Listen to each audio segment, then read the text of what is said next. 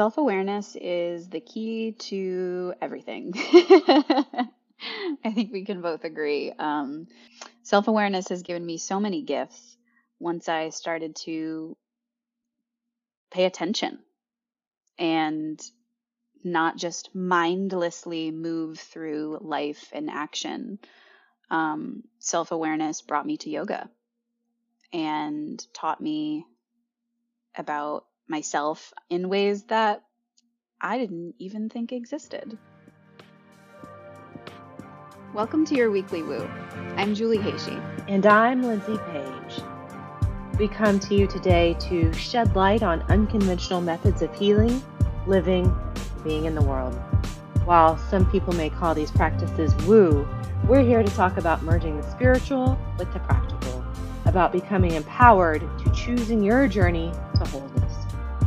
Everyone's path to finding joy is a unique and beautiful game of trial and error, full of important lessons.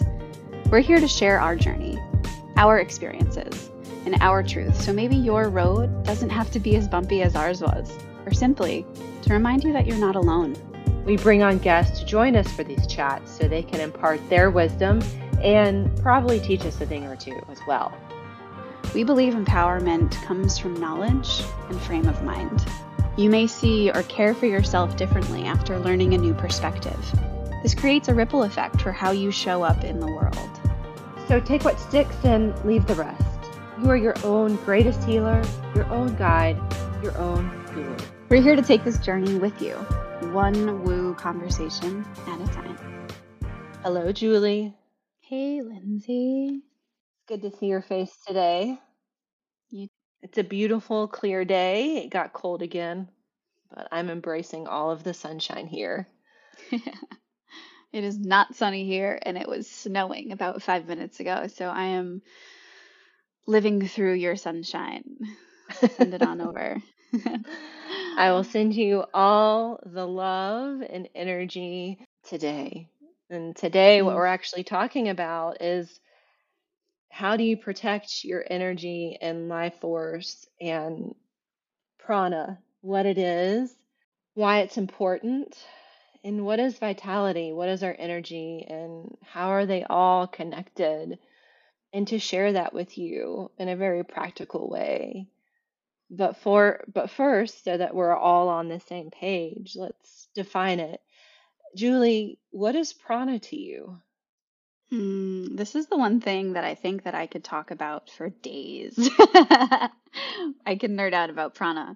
For me, prana is life force, vitality. We come into this life with prana in our pranic body, and we leave with our last breath. So for me, prana is the mixture of oxygen, of air, with our physical body. So some people might think that prana is our breath, and in a way it is. But it's the act of bringing oxygen or bringing vitality, however you bring vitality into your body, that gives us life force, energy. And the way that Kundalini Yoga speaks about prana and how it's carried throughout the body is through the system of the nadis. You might be familiar with the acupuncturist's way of dispersing prana throughout the body in terms of the meridians. And the nadis are very similar to this. If you picture your bloodstream and your veins moving throughout your body, the nadis are very similar. Just in our abdomen and our gut, we have over 72,000 nadis. And they're like little energy rivers. They carry prana, life force, vitality through our bodies. And just like the bloodstream, sometimes they can get blocked, right? When we have a blood clot or a stuck artery. And so prana is carrying life. It's bringing chi or energy into our organs. It's uplifting our mood and bringing life into the brain. It's the way that we feel good in the skin that we're in. And to me, that's really what this life is all about, is cultivating prana and cultivating vitality. I know, Lindsay, for you, you have a similar but sort of different perspective from Ayurveda. I would love to hear about that. What is prana to you from your lens? Prana to me is the energy of our life force, the energy of our vitality, the energy of what makes us feel emotions. And it is carried with our breath through the body. It is carried through the channels of our bodies. The channels of our bodies are the nadis. The channels of our body are, it's the nervous system speaking and firing off all these impulses. It's why we tick. It's what makes us run around in this life. And so when we talk about prana, what's so important to share is, if you think about energy in the channels of our body as a river, we want to keep that river flowing. We don't want the river to be backed up. We don't want it to be polluted uh, with any toxins. How do we keep it clear and flowing? And also, how do we protect those rivers? At the end of the day, what Ayurveda says is you can live this life with a very healthy and energetic body. And then how do you do that? Very simply, Ayurveda says is that when you sleep, you need to sleep. And when you eat. And when you want to laugh, you laugh. And when you cry, you cry. My teacher, Indu, taught me that. It's a big conversation because it involves so many pieces and so many parts. And the first is just the acknowledgement that breath is really important. And breath is what carries so many things to the different corners of our body. But then how do we protect it? How do we protect our energy? I love that you mentioned the breath in terms of bringing energy in. I just want to pose the question of, when was the last time you felt maybe unwell or scared or nervous or any kind of lower vibrational emotion? Just think about that for a moment. When was the last time you felt that way? And once you've come to a moment in time, can you remember how your body felt? Were you breathing into your chest? Was it fast paced? Were you breathing at all? I know for me, I hold my breath when I'm really scared or when I'm not feeling well. And that's our nervous system saying, no more right now. That's our nervous system saying, maybe when our breath is very fast paced, that we need more vitality. We need more energy to survive. And so when you say the breath is the inroad, it really is. And the breath also teaches us if we need more or we need less, just by our innate way of breathing.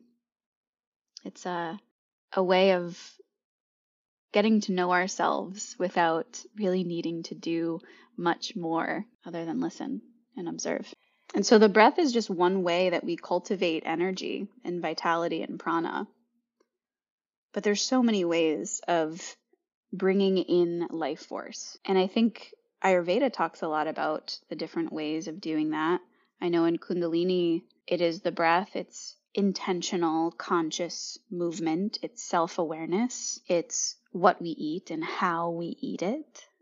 Are we shoving food in our mouths so that we're satiated, or are we mindfully moving through each flavor and bite?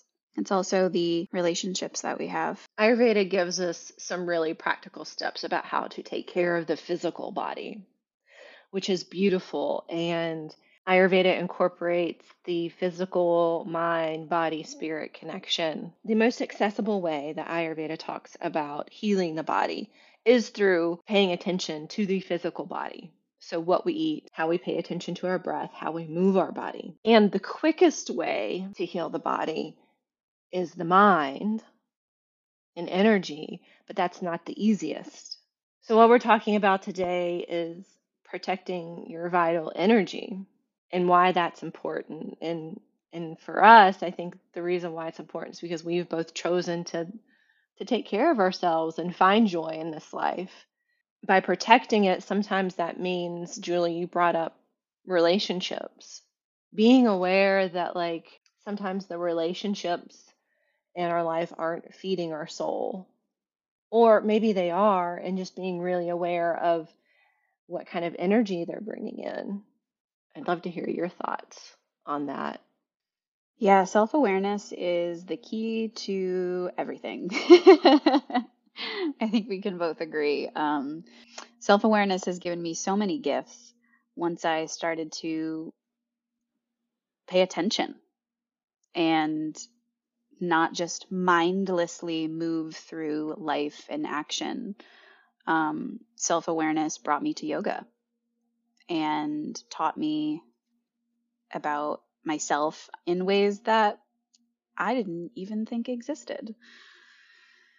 So, the first step for me in self-awareness was keeping a very detailed journal of what I was eating, of my menstrual cycle, of my emotions, certain times of the day, certain times of the month, and certain people that I interacted with. And it wasn't until I took those moments to get really thoughtful about the fluctuations and the changes that were taking place with me on a day-to-day basis that I really truly understood the impact of all of those bits and pieces to the whole of me, if that makes sense. So, for instance, if I left the house and didn't have breakfast and drank too much coffee and then had a conversation with a crazy neighbor and didn't meditate, like you could sort of see where this is going. The day wouldn't be good because my vital energy would have been so low, depleted. And those were the things that I started to see in this journal. And so there was an opportunity to change. And I took that very seriously because I got to literally see the patterns, but without self-awareness, without mindfulness, I wouldn't have had those opportunities to change. So the first step for me was taking care of my body. And like Lindsay said, there's a level of mindfulness that comes into nourishment with food and with meditation and breath. And there were a lot of boundaries that I needed to put into place for myself.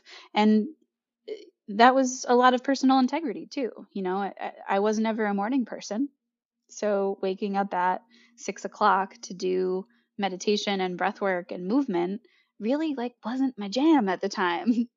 But I knew how I felt afterward. And so that was a commitment. That was a conviction that I made for myself because I knew that I wanted to feel better. And I knew that I needed to cultivate more prana in a way, more vitality, more ways to make me feel better. And so once I started to develop more self-awareness, even on my yoga mat through breath work, you know, which particular breath work practice made me feel really uncomfortable and why? Which particular pose made me shake? Not out of weakness, but out of fear, and why? I started to ask myself these questions about where all of these things were coming from. And then I did a program called Landmark International, and it was an intense program, 2 weekends for about 14 hours a day. And this program, we unpacked the backpack that we all carry around. There's the backpack that we all carry, and it gets so full of life's experiences and unprocessed emotions and things from our past that we decided to just carry around with us. So we unpack all of these things, we take them out, we look at them very similarly to what I was doing on my yoga mat. I was becoming very self-aware of myself and the things that make me tick. And then we get to fill it up with the things that we wanted to put back in our backpack. And one of the things that I had to take out of my backpack was the relationships with my family. I come from a family of very loving, kind, generous people. And yet, like many families out there, there's some dysfunction. And so I had to work through that when I took that out of my backpack because I wanted so desperately to put it back in. And I did. I got to put my family back in my backpack. And I did that through a lot of very hard conversations with them. And we talked about things that I hadn't thought about since I was 6 years old. But those memories and experiences from my past took energy away from me. They're an energy leak, and they were very subconscious. I had a memory of going to school and feeling like I was being abandoned by my parents. Realistically, that's not what happened. They just dropped me off at school. But my feelings were what was consuming me and taking away my vital energy because the energy was going straight to my brain. I was trying to process these emotions. So once I was able to talk through those things with my parents and my siblings, I was able to then move on from it. And we created language together that supported our relationships. For a very brief example, my dad and I are very similar. We love to talk and we love to express ourselves. And sometimes we can get carried away like I'm doing right now. And, we have to let each other talk and not interrupt one another. And that was one of the things that was really hurting our relationship, was the fact that we always had so much to say and so little time and so little energy. And so we came up with a plan that if one of us started to feel like we were feeling a little overwhelmed, we would say in very simple words, I need to take a break for a moment. And I want to continue this conversation with you because I care, but I need to step away. And in the past, it wasn't that simple. Why? I don't know. But it would turn into a big argument. Like, I need to step away. I need to run away. I need to, right? It was very reactive. So through language, I was able to create a boundary with my father in a very simple way. Or if I was having a disagreement with my mother and she was going off about all of the things that I needed to do in the house, the chores. This was when I was still living at home. I would let her ramble on. And then at the very end, I would say, is there anything else that you'd like to say, Mom?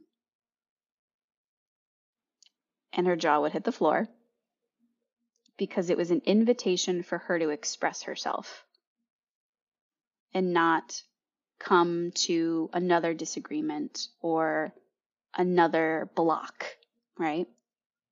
And so not only did that give me energy because I was in control of my emotions, I was in control of the situation, and I was this sort of shepherd for the relationship, but it also energized her because she was able to speak up and speak her mind, and I was holding space for her. So boundaries are agreements. They can be agreements with ourself, saying I'm going to get on my yoga mat and breathe for 5 minutes in the morning. I'm going to slowly and mindfully enjoy my meal. I'm going to go for a walk today at some point. Or they can be with people around us.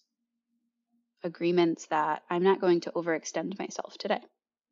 And that means I'm going to have to say no to someone. The word that you said that I love and wanted to highlight was agreements. When people hear the word boundary, a lot of times they think of something bad or forceful. And that's because the way society talks about it is a boundary or a border or do not come into this space. And we can reframe that and say, this boundary is also an agreement of what happens when you step over this line or when you decide to come into this space.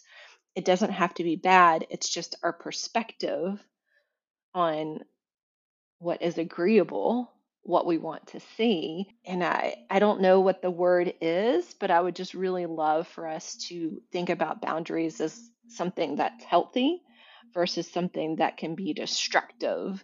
We don't have to build a wall to have Hmm. boundaries. It could Yeah. be just a highlighter line that says, hey, this is what I want you to know. What I'm hearing you say, Julie, is that by having boundaries in your life with your family, you are then able to maintain your healthy energy levels. You're able to maintain a level of energy that was nourishing instead of depleting. Yeah, that's exactly what I'm saying. You hit the nail on the head there, Lindsay. Um, these boundaries gave me life. So how do you create the boundaries? Like, how did you do that? It's not easy to do that with people. What's your method? What did you Yeah. learn? It was really through two programs, the one that I mentioned previously, the Landmark International, and through the Handel Method. They place a lot of importance on language and how you show up for your relationships through your language. And so, very simply, I had these conversations with my parents, and I had to acknowledge how I had been acting before these conversations. So that looked like, hey, mom and dad, I know that I've been, a little aggressive and avoidant, and the list goes on. And in being that way, you can insert any emotion. In being that way, I have also made you feel that way too. So it's acknowledging how you've been showing up for the relationship, how you've been acting. It's acknowledging how they've been feeling. And then it's also acknowledging that both parties don't want to feel that way. Nobody wants to feel a lower vibrational feeling or emotion. So the conversation looked like this. Hey, mom and dad, I know that I've been acting X, Y, and Z. I've been feeling this way. And I know in doing so, you've been feeling this way as well. And we both don't want to feel that way. So, what would you say if we created a system, a boundary, a agreement that protected the way that we want to feel in relationship with one another, that cultivated that and fostered that? And they were really open with it. So we made some agreements that said, if I'm starting to feel a certain way, that I would speak up and I would say it in a very loving and caring way. That if they started to feel me acting in a way that wasn't good for the relationship, they would say, hey, Joel, this is what I'm feeling from you. Would you like to talk about it? Is there anything else you want to say? And it was a beautiful process. It opened up um, the relationship in ways that I wouldn't have even imagined. Like my dad ended up sharing stories from his childhood with me, and it made me understand why he is the way that he is. So just by being really mindful about our impact through our actions on not just relationships with our family, but our friends and also with ourselves, we can create a more compassionate and loving interaction each and every time that we decide to do so. I would love to point out one thing that you skipped over in this process that is so important. There is a willingness and desire Mm. to listen and create those agreements and boundaries. Yeah. I had the desire to put my family back in the backpack, right? So I was taking all of these things out, my family, my friends, my habits, my past, and I was looking at them and saying, first of all, what happened actually versus what happened in my emotions and in my mind? And is this serving me? Do I want to bring this back into my world, into my backpack? And sometimes, I'll be honest with you, there were things that wanted to go back in that backpack that were not serving me, like, at all. But that was a discernment process, right? Like you were saying, it was that moment of mindfulness that was really critical in making a life that was more easeful, more joyful, full of prana, full of life, that was able to sustain me moving forward in a way that I wanted to be. I'd love to highlight the really practical steps. You brought awareness by having this really awesome moment of reflection and journaling, and you basically cataloged your life for a period of time.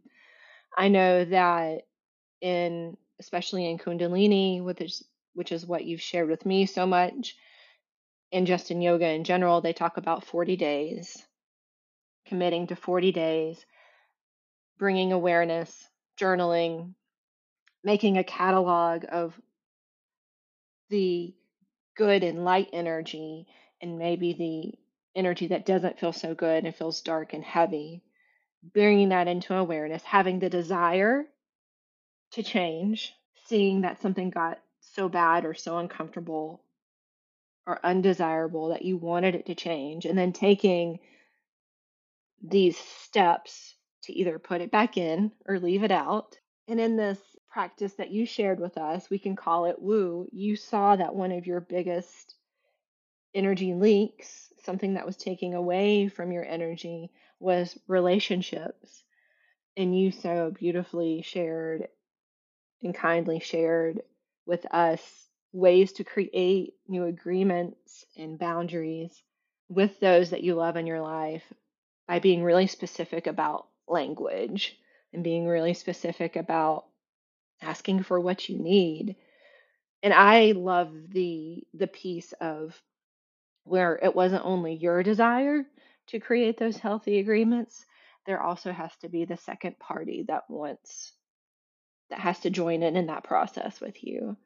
It's a huge part of it. It's like consent, and if they're not willing to do it, then that's your time to say, okay, I'm going to take a step back from that and not put more energy into having them do something that they don't want to do, because that's also like the flip side of it.